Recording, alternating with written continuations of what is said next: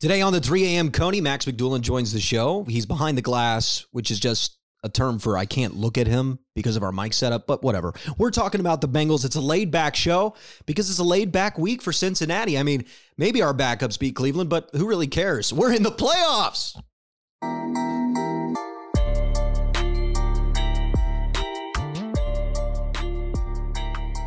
Endless Joe Burrow hype is what I have fed into Max McDulin's ears since I was a, sophomore at Ohio University, Max, that I've just been pumping this kid up and telling you about him. I remember a very specific memory. He came in as a backup against Ohio State. Were you at that beat-ups that night? Do you remember this? Yeah. He came in as a backup. Not against Ohio State. No, for Ohio State. And I was like, oh, here he is. This kid I've been telling you about. And he was like, decent. Okay. You know, as a backup roll into the game. And I felt like everybody's rolling their eyes at me. And I just really enjoy the journey that we've all gone through. And I'm so happy that this story that, was told to me way before it became relevant. And I never thought it would be this relevant, especially in my own life. Grew up a Bengals fan. And we were talking about this before the show, Max. The difference in experience of people who knew Joe through Athens, who knew that he was the quarterback prodigy that just wasn't being shared to the country, that just wasn't believed in by enough people. And I think those people can be considered 1,000% unequivocally correct about Joe Burrow, obviously. But that difference in what they expect for the Cincinnati Bengals compared to what Cincinnati Bengals fans are experiencing with Joe Burrow bursting onto the scene now. Not saying that anybody believes in the kid more or less, but you were just talking about the difference in thoughts and expectations, and I'd love you to touch on that and for us to kick off the show there. Well, I mean, at the end of the day, the thing that I was thinking about is you're kind of talking about telling these stories and creating these expectations and doing all these different things with Joe Burrow. What I was thinking about and kind of lost in thought over here was that I'm like, when did I start getting tired of it? And then when did I start getting, okay, I'm back into it again, right? Because there was this point where I'm like, okay, I see it. He's at LSU. He had, an average year. And then he had a great year, and we were enjoying it all year long. And then I'm like, okay, I'm kind of exhausted of it. It is what it is. We know the Bengals are going to take Joe Burrow, whatever. And then last year, it was, well, we've got a great quarterback on a great team. Great quarterback on a terrible team. Yep. And I still was hearing every week about Joe Burrow, and here was this moment, and here's that moment, and here's that moment. Here's this stat. I mean, I was filtering so many stats. I'm like, he's the only guy with 8 sacks and a 120 passer rating in any game, the rookie season. I mean, I was doing it all to you, man. But then what really happened today, well, this year, first of all, of course, I'm not tired of hearing about it at all because everyone's talking about it. And it's like, well, I've been hearing about this literally since we were in college together. But the other thing that I loved was, everybody lately on Twitter talks about how PFF is a Cincinnati company. And that's why it loves Joe Burrow. That's why its ratings are so good on them. And some of the other Bengals that have been rated highly this year. But man, I went and looked at some of his stats. And it's just like, the thing that is so mind-boggling about Joe Burrow is that I don't like advanced stats in football as much as other sports. I don't like the analytics. I think it applies well for baseball because it's a 162-game season, so everything comes back to the mean eventually. I think it applies well for basketball because it's an 81-game regular season, and you got to go through like 17 rounds of 7-game playoff series. And they're much more repeatable sports. I mean, they're almost the same actions time and time. I mean, pick and roll. How many times is the pick and roll run in an NBA in a year? 1 million? Exactly. But like, for example, here's an example why analytics tell you an obvious answer, right? Our gut feeling in the Browns game when we were driving downfield and then a pick 6 is thrown at the first drive, analytics will tell you that your winning percentage chances just changed radically, and your gut tells you too. So I just don't even care about it. But what I was looking at today was that his turnover-worthy plays, his accuracy, just analytics-wise, and what's the statistic where they change your completion percentage? Adjusted completion percentage. He leads the league in all these analytic categories. By a distance. So what that means is that if you were to take Aaron Rodgers and Joe Burrow and Tom Brady and Russell Wilson and Patrick Mahomes, and if you were to take them to one of those sports science camps, where they try to hit you're targets, doing accuracy contests and where you're doing yardage contests and where you're doing release point and all this stuff, Joe Burrow's the best. And the numbers this year are telling you, well, holy cow, obviously he's an MVP candidate who's been on his back 50 plus times because he's been sacked so many times. What if he's only been sacked 30 times? His numbers, I mean, he might have a year. That's the thing that I'm so excited about. You're like this expectation of this season.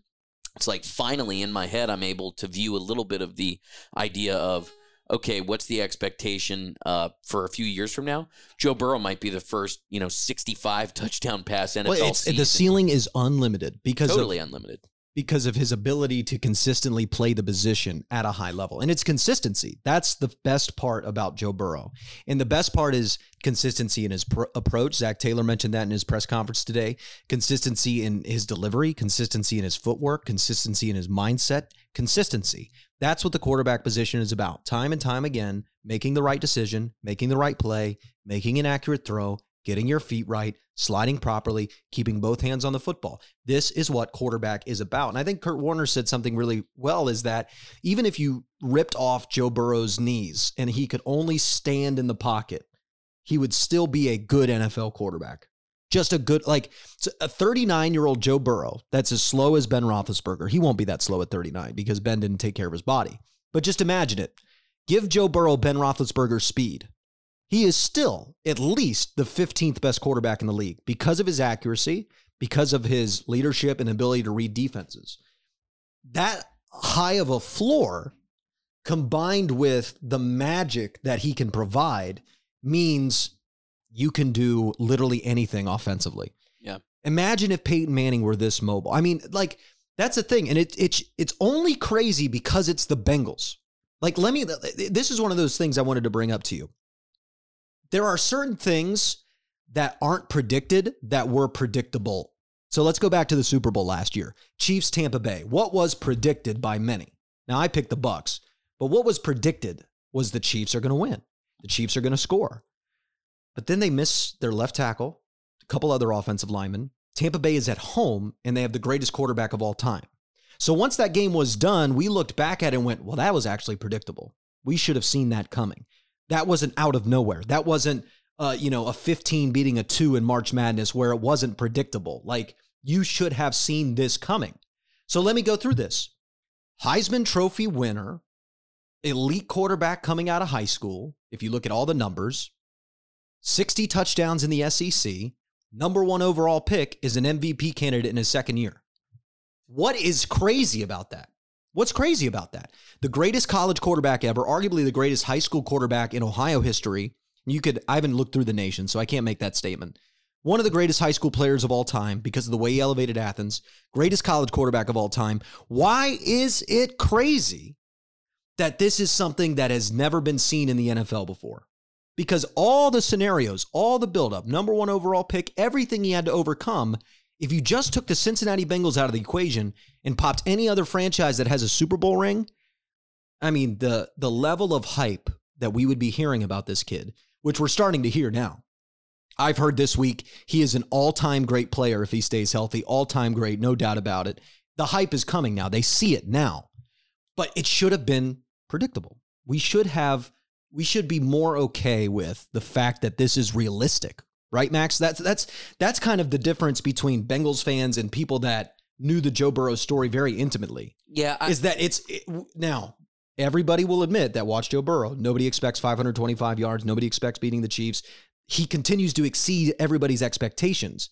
But the idea that the number 1 overall pick, Heisman Trophy winning quarterback, has turned around a franchise worst to first to 10-6 and is an MVP candidate, that is not insane. That's happened multiple times throughout NFL history.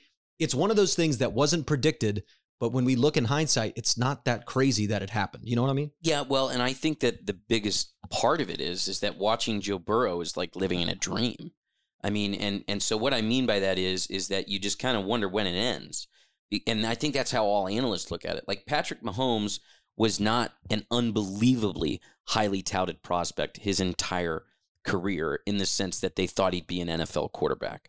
He gets in a perfect situation in Kansas City with an already good team, solid organization, good quarterback who Alex Smith, had he been in a better situation from the start of his NFL career, might have been a Hall of Famer, but a very good NFL quarterback by the end. And then you get to play under a coach who was one of the first coaches to really embrace a mobile quarterback who was not run first in the modern NFL. Warren Moon, ran for a lot of yards. Kenny Anderson ran for a lot of yards. There's been a lot of quarterbacks who've been mobile, but Donovan McNabb was kind of that first. He's mobile, but he's not run first. And then Andy Reid does the exact same thing with Patrick Mahomes, but instead of doing it from under center, they're doing it out of spread offense look. And Mahomes is much better than McNabb. Yeah, absolutely. But again, not surprising, right? You're not living in a dream world there. The dream world with Joe Burrow is that he started at Ohio State, and not I don't mean started a quarterback, but I mean he was at Ohio State. Never really had an opportunity. Obviously, injury is more what led to that, but also Urban Meyer's doubtfulness of him. The rest of the country doubted him and didn't really give him an opportunity. Nebraska doubted him and said no to him. Again, you're living in this dream of like, okay, I mean, this kid might have been good. He might have been interesting. And football is this interesting place where story oftentimes overrides ability too. It's kind of got, because it's become the old, what baseball used to be, where you scout someone because of who their dad is, who their mother is, what's their pedigree, who played, who coached. So that's the other part of Joe Burrow that's very confusing, is that you say, well, his dad is a football coach, his family is a football family. There's no reason that any college in college football, in Division I college football, should have said no to this kid. There should have been countless offers, but again, they didn't do that. And then he goes to LSU, and you're living in this dream world where you have this character of a coach. I mean, think about this. 5 to 10 years from now, and especially 20 to 30 years from now, all of us are going to remember this coach who played this character of, I'm from Louisiana, I talk with a Cajun accent, I'm crazy, I'm nuts, and I'm given this kid the keys to the football team. And again, everybody thought that he was crazy at first. And then LSU had a good season, but then they had the dream season. And then the dream comes to an end, right? He goes to the NFL. He's the number 1 overall pick. Everything looks beautiful, and he gets hurt his rookie season. And not just hurt, but a tragic injury, the type of injury that you get in a horrible car accident, the type of injury that you get when you're collided into that ends people's careers, and people are going to continue to doubt because the dream is now over. But with Joe Burrow, the dream just never dies, and finally people are realizing that we're living in that dream world where his abilities, it doesn't, the stats don't matter with Joe Burrow. And that's like I said to you before the podcast, the line that I wrote, you go to see Joe Burrow play football for the same reason that you went to see Woods in his Sunday Red. You go to see DiCaprio act and watch the sunset from Mount Adams in Cincinnati. It's art. It should be painted, not photographed. And at the end of the day, it's not the stats that matter. Here, great example of that, and then I'll go back to you, but that 525-yard game against the Ravens, if you were watching it, nobody was referencing the stats that much during the broadcast or the game until it was over. Now, me, because I was like watching him throw and all that, I'm looking on my phone. Where's he at? Is he going to break a franchise record and all that stuff? But that wasn't even a part of the story, because the broadcasters themselves, the players themselves on the sideline, the coaches, the fans, everyone watching was so entranced by what he was doing and what the team was doing around him. Because he was doing everything in that game, sliding around in the pocket, like the one. Joe Mixon's great catch in order to seal that franchise. Oh yeah, it gets overlooked, but that's everyone wants to make a play with Joe on the field. Well, and I think you go back to one of the main reasons of if we want to, because this is what this week is for. We've got plenty of time to talk about the playoff game. Plenty of time. And I don't think I'm going to spend a second on the Browns game. Not 1 second. So let's talk about what happened year 1 to 2 in terms of the Joe Burrow experience. What did he say? He told us, this is the thing, is Joe Burrow is the most honest player in the NFL at the podium. I think. I think Zach Taylor is one of the most honest head coaches at the podium too. You have to be honest when you're 2-14. That's the only thing that's going to work. You can't sit there and do what Joe Judge did and have an 11-minute speech that makes no sense, and you're preaching about culture and all those things. You just have to be honest. But I think that quote about Cincinnati is mid. Everything here is mid. Midwest is not Chicago. Midwest is like Cincinnati, Indiana, Illinois, Iowa. Yeah, it's Southern these, Illinois. Like, it's this it goes around Chicago. Yeah, Chicago is just an extension of New York. Athens is Midwest. Columbus, you can take that out. It's becoming this, millennial hotspot. Cleveland, right? It's the Midwest mentality of, did you have a good day today? Oh, God, work sucked. Like, this is just, you don't come home after a long day at work, in Chicago and then, complain about the physicality of your job or this or that or whatever. And maybe some people do. But most of the time, it's that, my life is great and everything is going on and I'm going 500 miles an hour. Whereas in the Midwest, just like this football team plays, there's that long, heavy, I got to sit down here and talk and be. Man, it was a tough day out there today, but we came out with the victory and my knee's a little bit sore and there's this and there's that. And we're not hiding anything. No, because we don't. Honest fact. You don't have to hide anything. And that's, what did he say at the end of last year? I got to get my arm stronger and I got to get better at a deep ball. Do you know the throw that I think haunts Joe Burrow to this day? You remember, I think it was week 1. Yep, week 1 against the Chargers. And I've never seen him miss a throw that way. He literally overthrew A.J. Green by 8 yards in the end zone. And what he said after the game is that was a high school throw. And do you know how many times I bet he watched that throw? What was wrong? What were my feet wrong? Did I get the timing wrong? It was like, and what we've noticed is I'm going to get a stronger arm, which I didn't really believe when he said. I said, how can you really improve your arm strength that much? But again, this is the blessing in disguise of the knee injury. Like, I think the knee injury had to happen for the Bengals to win the division this year. I think there is no way on this earth that if the knee injury doesn't happen, that the Bengals win the division this year. I think they'd be competitive. I think they'd be in the playoffs, because here's what happened with the knee injury. Very obvious point. Joe Burrow rips his knee up and you get the number 5 pick and you get Jamar Chase. Every time you see that knee brace on Joe Burrow's leg, you should think about Jamar Chase.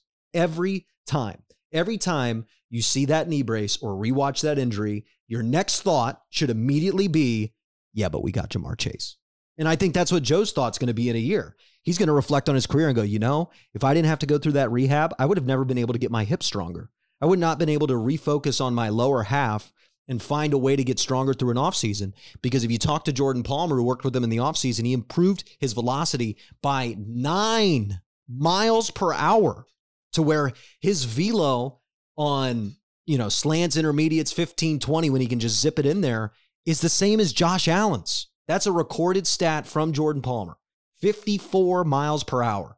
Now, that's in perfect settings where he can step into the throw, and I think Josh Allen, Patrick Mahomes, I think Kyler Murray even, I think these guys still have a naturally better arm, but Joe got better at it. He said arm strength. And then what happened with the deep balls? He just needed timing with his receivers. That's what deep balls are about, timing and knowing their stride length and knowing what part of the body they like the ball at, and then just working on it, consistency over and over and over and over and again. And he went from the worst deep ball thrower in the NFL to 66.6. So it's not even the yardage, right? Because then you say, well, Jamar catches and runs. That's a deep ball. But 66.6% on target percentage on throws 30 plus yards down the field, highest in the NFL. Second is Aaron Rodgers. And the most 30 plus yard touchdown throws of any team this season. The touchdowns are on the wide receivers, but putting the ball on the money 40 yards down the field, he's better at it than anybody in the league. And he told you that's what he was going to get better at. So what I'm excited about is at the end of this season, whatever happens, Super Bowl, first round playoff exit, I don't know. Whatever happens, I can't wait to hear Joe Burrow's final press conference to hear what he's going to get better at. Because he's going to pick something in his game. I don't know what it is. And he's going to turn that thing from a weakness or something that's average. And I guarantee he'll be one of the best in the league at it next year. I just don't know what it is. But whatever it is, it's going to elevate his game even more. And that's like the year 2 to 3 excitement there. I think he's got one more major jump in him, and then he'll probably plateau out at 26. Well, and the other thing, too, that you were talking about timing with receivers, and this is what he didn't have last year. He didn't know, where does A.J. Green like the ball? How does A.J. Green like this? How does this receiver like this? How does this receiver do this? How does this receiver do that? If you look at this Bengals receiving core, not only are they each in their individual role very well, they're also used exactly at what they're best at. And so what that means is that if you watch a deep ball to Jamar Chase, it's an in-stride, speedy, launch deep ball down the sideline. Almost every highlight is going to be that. Now, last game, I got really excited He had a couple contested catches, which we haven't seen Ja'Marr have very Since many the Baltimore this year. game early in the year. Right, very rare. But again, most of them have been in stride. And then T, it felt like was a little cold early, and then Joe figured out, oh, T is this physical wide receiver that we talked about, and he can do it. And so what, if you go look at T. Higgins' deep ball highlights, what are they? Contested catches. One-on-one coverage. He did not beat the corner. He beat the corner on the leap, on the catch, on the play. He didn't beat him in stride. And then Tyler Boyd's best highlights of the season. He, in my point of view, has been the best route runner on this team all year, especially within the medium route range. He's not as physical as like a TJ Houshmandzadeh, but still, those little ins, the little curls, the little zigs and zags that are anywhere between 5 and 15 yards, and then his physicality can turn him into bigger plays.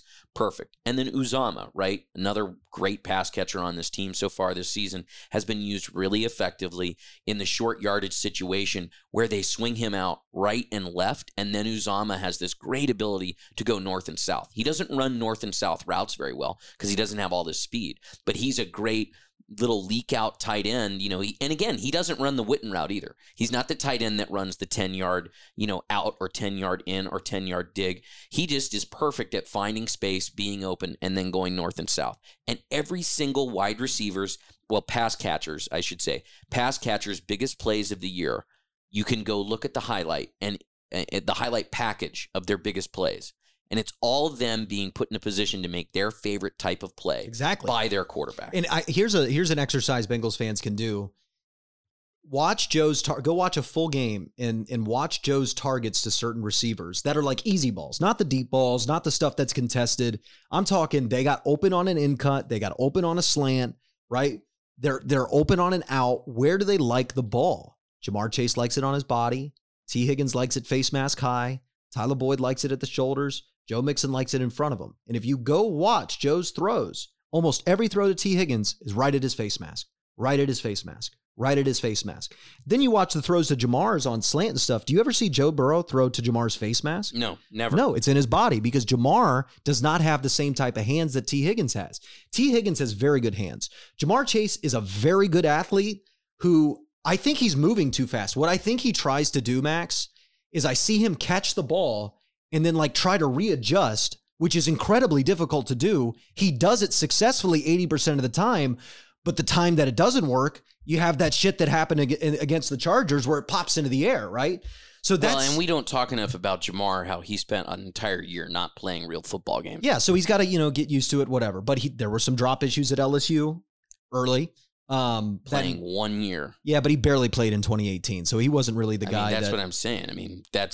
It's just one of those He's ultimate 21. athletes who's only going to get better. We tweeted a stat out from the Coney. I don't know if you saw this, Max. I'm going to go ahead and pull this up because this is very relevant. Let's go ahead and have the Ja'Marr Chase conversation to end. I'd like to have, because we're talking future today. So let's talk the hot conversation, which is the quarterback wide receiver duo.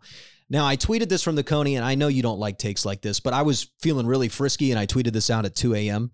I said, Chase to Burrow or Montana Rice, ? That will be a legitimate question in 15 years. I guarantee it.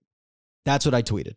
And then people are like, oh, no, you're crazy, you're crazy, you're crazy. So I went and did some research. Okay, if they're going to reach the statistical thresholds that Jerry Rice reached to be compared to Jerry Rice and Joe Montana, remember, Jerry Rice had Steve Young at the back end of his career too. Let's take a look at this. Here's the tweet from the 3 a.m. Coney. Make sure you give us a follow at 3 a.m. Coney. Jerry Rice has 6 seasons with more receiving yards than Ja'Marr had this year, which is 1,429. Those 6 seasons happened from age 24 to age 32. Randy Moss has 3 seasons with more yards. He was 23 years old, 26 years old, and 30 years old. Marvin Harrison also has 3, 27, 29, 30. Larry Fitzgerald only has 1. He was 25. Terrell Owens only has 1. He was 27. Ja'Marr Chase is 21 years old. He is 21 years old. And what the real advantage is here is that go look at all those guys I just mentioned, the greatest wide receivers of all time. What was the reason that Jerry Rice was able to reach those statistical thresholds? Because he never played with a bad quarterback until he started stacking yards up at the end of his career. He went from Joe Montana to Steve Young, who are both in the top 15 of my quarterback spreadsheet. Rich Gannon was pretty good too. And like, oh yeah, Rich Gannon was throwing him I even forgot that. So he just had great quarterbacks. Randy Moss had those down years until he had Tom Brady. So he would have reached more statistical thresholds. Marvin Harrison, when did he get Peyton Manning? At 27. And that's when he broke out. T.O., I mean, he had some Steve Young, some time with the 49ers, but Donovan McNabb might have been his best quarterback.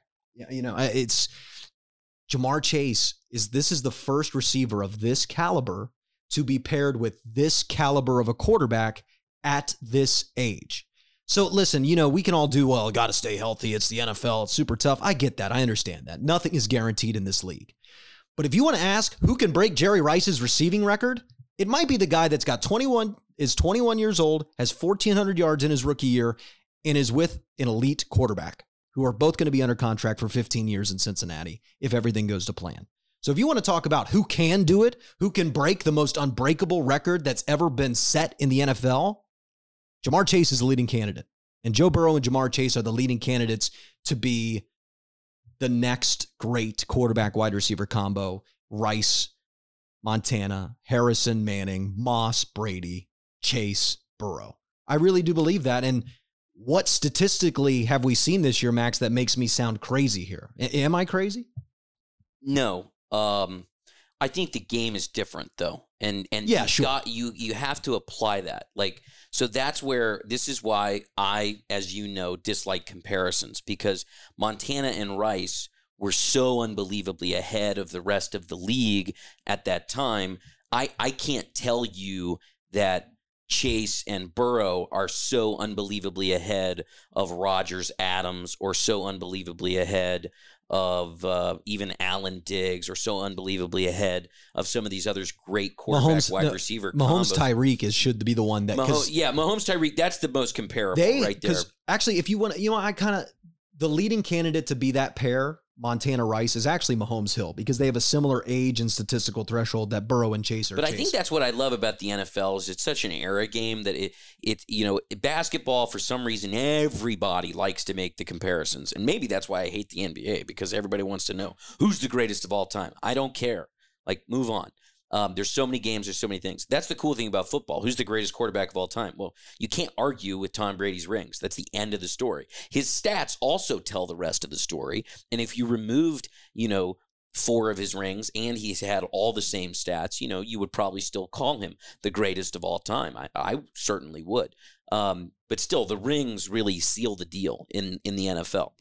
But anyways, where I get with that is that, like you said, if you are going to take a historical record in the NFL, and this is where I think you're right, is that the NFL is a very it's a sport where one season is normally indicative of where you're going to go next. So if you're a younger player and you have a good season or a very good season, and we already consider you an elite athlete, then that means that's going to be indicative of getting better. So Jamar Chase definitely is on a path to being better than he is today, which is a scary thing for people to realize. Additionally, with that, the NFL is a sport where a year of regression is normally indicative of the fact that you are literally regressing, right? And in other sports, it's not always going to work that way. You have a down year, but sometimes you can bounce back from it a little easier. The NFL, the rise and the fall happens quickly on both ends of the spectrum. And then the question is, on the rise and the fall, how long is the plateau, right?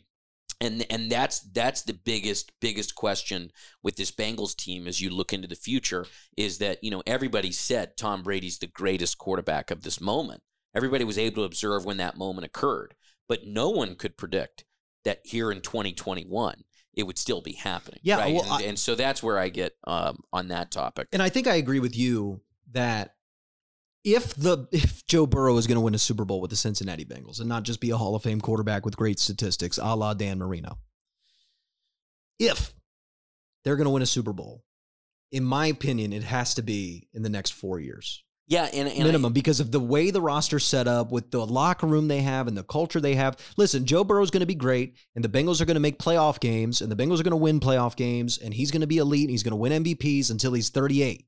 But there will be a time when the roster isn't as tied together, that the culture isn't as good, that you're going to miss on some rookies, that, the Bengals are known to get cheap at times. So you never know what's going to develop from here. And nobody could have predicted, there were so many people sitting after year 2 and 3 of Andrew Luck's NFL career. No one could have predicted the downfall that would occur there. Now, again, you're talking about a different athlete that we already knew where his mental status was a little bit. But I'm still saying that that's a great example of what happens in the NFL. It is very hard to predict the future long term. No one could have predicted in 2005 that Manning's greatest offensive season would occur in Denver, yet his final Super Bowl would happen in his most putrid offensive season, right? It's just one of those things that it's fun that it's unpredictable. Well, if you want to do a Bengals thing, if you ask Bengals fans in 2005 in the lead up to the playoff game, hey, Carson Palmer's going to request a trade in 5 years.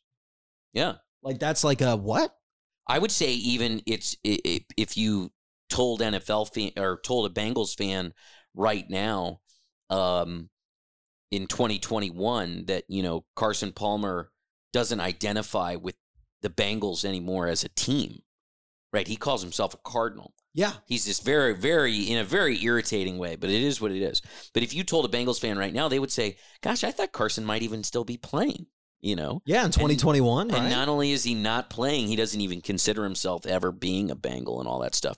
I have a question for you, bouncing away from kind of these future predictions and all this stuff. Yeah, rolling to the end of the show here. Well, this season, one of the big talking points was Zach Taylor, right? I mean, that was a huge talking point. Is Zach Taylor a good football coach? I think Zach Taylor is a great culture builder. I think Zach Taylor is everything you want in a coach in terms of how he prepares, his family values, all of those things. Is Zach Taylor ready to out-scheme other coaches in the NFL and win games that way? No. Good thing he's got more talent than everybody at the offensive skill positions, Yeah, right? Really? So it's like, I don't think he's ready to go out-scheme Bill Belichick offensively. But I think him and Joe Burrow combined in their brain power can maybe get something together. And we've seen what they've been able to produce this year. But what's exciting about Zach Taylor and is exciting about the team, and this was the vision that the Bengals sold to us, guys, he will get better. And he has gotten better. I think he's gotten better at time management. I think he's gotten better at making sure that he doesn't lose the run game in certain situations that you don't want to lose it in. Because Joe Burrow, if he's under 30 pass attempts, what's the Bengals record? Do you know? What? 6-0. Because if you're able to run the ball effectively and keep the ball out of Joe Burrow's hands, you can control the game. Now, there's certain teams in this league you can't play like that against, like Kansas City. If Joe Burrow doesn't throw 30 times against Kansas City, Patrick Mahomes better have been hurt in the first quarter, right? That's what better have happened, or else you will lose quickly. So I love that he's much more understanding of how to win games in the NFL. And even though there's some weird decisions and whatever, he's so young, and he just provides the culture that allows this team, this group, this roster, these personalities. I don't think they would succeed under Bill Belichick. I don't think that that's the environment that was best for this group. They're big game guys, and they fail against the Jets because Zach wants them to cut loose. And that is going to be really, really helpful in big, big games. And what has this team been? It's been a big game team. I say Marvin Lewis is a better football coach than Zach Taylor, but Zach Taylor knows how to get guys to perform at a higher level in big games than Marvin Lewis ever could. And Jesse Bates had that quote that Marvin got so messed up in the head by the Steelers because of 05 and because of 15 and because of the playoff losses that every time they'd play a night game, every time they played the Steelers, every time they played Jesse Bates wasn't there for a playoff game, but every time it was a big game at night, he said the coaching staff got tight. Practice got tight, everybody got tight, and we played tight. Zach Taylor doesn't do that. The bigger the game gets, the more relaxed Zach Taylor wants you to be. He wants you to cut loose. And what's that led to? It's led to some dumb mistakes from 22, 23, and 24-year-old guys. But what it also leads to is in the biggest moments, down 14 against Kansas City. Even if you took the same roster and put Marvin Lewis on the sideline and his culture, there's no way that team ever comes back down 14. They'd be too tight. There's no way that team has a winning record, I don't think. No, I think that this team had to cut loose, and that just fits Joe Burrow's mindset and the way it's a perfect pair. That's what I like. It's not that Zach Taylor's a great football coach. It's that him and Joe Burrow work really well together, and I want that over a genius. And Zach Taylor's, his culture change. You felt that in year one, even though they sucked. You definitely felt it in year two. Here's you love hypotheticals, so I wanted to get to this, and we don't have to spend tons of time on it. But my last question along the Zach Taylor line, though, is that Joe Burrow gets his knee banged up a little bit, and the Bengals and Chiefs are tied 31-31. We go for it on fourth down. None of those Bengals turn the ball over, lose that game. What's the Zach Taylor narrative this week? Because it's amazing to me how the NFL can just flip on such a dime. Because I know, because here's the thing. Some people who like their coaches, I think the narrative would be, like in New England, it would be, well, we called quarterback sneaks and our quarterback should have scored a touchdown, right? Like, whereas the narrative in Cincinnati would have been, what was Zach Taylor doing? Why didn't we kick a field goal? And it's just so interesting to me that that's how little room for error there is in the NFL for being talked highly about all week long, not just as a coach and as a player, but as an organization, to being said, oh, the Bengals bungled again. And again, that's what I'm excited about. The culture is different. First of all, if you go look at the play where the flags happen and people were screaming and shouting, oh my gosh. It's a flag. Easy call. So the Chiefs lost that game, and the Bengals culture won it. And also those flags, if they didn't happen, I think the Bengals score a touchdown on those plays. You have one wide receiver getting tackled. You got one getting his face mask grabbed. So again, it's a very broad hypothetical because we won the game, and I think we won it very rightfully. But still, I just think it's unbelievable to me how quickly that can change, right? Yeah, I wouldn't have, because they did battle back. They're right there. A close loss there, I would have been like, just please make sure you beat Cleveland. And then I would be in the exact same place I am right at this moment, because you have the AFC North Championship. Just a much more anxious week. Yeah, and listen, when you sell culture like this that Zach sells, winning is an igniter for it. Winning is the fuel that makes it a really, really, really, really effective culture. Look at how happy everybody is. Well, week. I think the most important game of this season that nobody's going to remember, that nobody's going to talk about, was the game you and I were at on that Thursday night. I think that game is what is the reason that Zach Taylor is going to be here for another 5 to 6 years minimum, probably 10. Because especially with this organization, because y'all, they got booed off the field at halftime, down 14-0. And Joe Burrow had his A game, and the coaching staff was getting out-coached by Urban frickin' Meyer and the Jaguars. It's just a complete disaster. The Jaguars were 0-3. The entire nation was watching. Dude, the pressure was on. And Joe Burrow said, what did he literally say? He said, it's time for me to take over, because he knew that this was the moment that if they lost to this Jaguars team, not a soul in that locker room is going to believe in Zach Taylor. Not a soul. And Joe Burrow saved his ass that night by playing. I don't care how many yards he throws for in 525, 446 against the Chiefs. In terms of how good Joe Burrow was in comparison to what the game needed, that Jaguars game was the best game Joe Burrow's played all year. It was an absolute, unbelievable takeover of a football game from one individual player that saved the Bengals bacon and made Zach Taylor's culture click a little more. And ended Urban Meyer's NFL career. Yes. Oh, so poetic, man. So poetic. Scott Frost needs to take an NFL job so Joe Burrow can drop 750 on him. Oh, gosh. Nebraska is a mess. So is LSU. That's the thing. Look at the places that he leaves and what happens. I mean, that's an indication of everything. Yeah, Athens. Athens just had a losing season, I think. Athens High School. Athens High School was 5-5 the year. A lot of freshmen, though, this year. Yeah, I mean, they're young. Whatever. Athens is a good program now. But still, yeah, LSU, their coach is gone. The coach that was there, gone. Well, Nebraska, Athens has a brand new weight room because, well, actually the weight room's there because a tornado came through. Not really because of Joe Burrow. But they wanted to make it nice because they had a state championship team. I was going to say, a tornado destroys it, but you at least make it, instead of just a little... The community's like, we got Joe Burrow, built this thing. Yeah, let's not make it rinky-dinky here, Yeah, you want to elevate to the level. And I can't wait till the Bengals build their indoor practice facility because it's coming. Because... Joe can say, upon the death of Mike Brown, I mean. Okay, if Joe Burrow wins a Super Bowl, what could he get? Final question from me to you. We've gone way long, but whatever. If Joe Burrow won a Super Bowl, what could he get out of Mike Brown that you think he would like to add that the Bengals don't currently have? What do you think he could get him to do? I don't think Joe Burrow doesn't ask for those things. I know that's what kind of, but like, what could he if he wanted to? I think he could get an indoor practice facility. I think if he won a Super Bowl and said, "Hey, Mike, I'd love an indoor practice facility," but it's like Joe would never ask. So what? Yeah, I mean, he could get whatever amount of money he wanted, and we don't know how much he's going to ask for. That's what's interesting. That's his personality. Like, do you think Joe Burrow he could get a golden statue of a Bengal tiger to hoist the Lombardi Trophy that he wins to sit over near the ruler of the jungle thing that they built? He could totally convince Mike Brown to spend $100,000 on that. But Joe Burrow doesn't want those things. All he wants is just, to join the names in the brand new Ring of Honor that's finally above the stadium.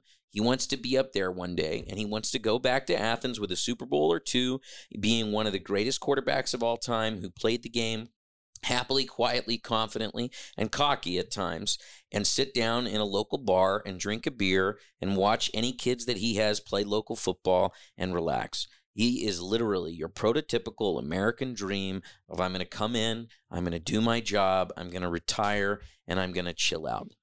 Okay, let me rephrase the question then. Do you think he would ever move to Hollywood? No, I don't think so. But that's what I'm saying. Although he does some rehab in LA, but that's just where the best rehab in the world is. But think about this.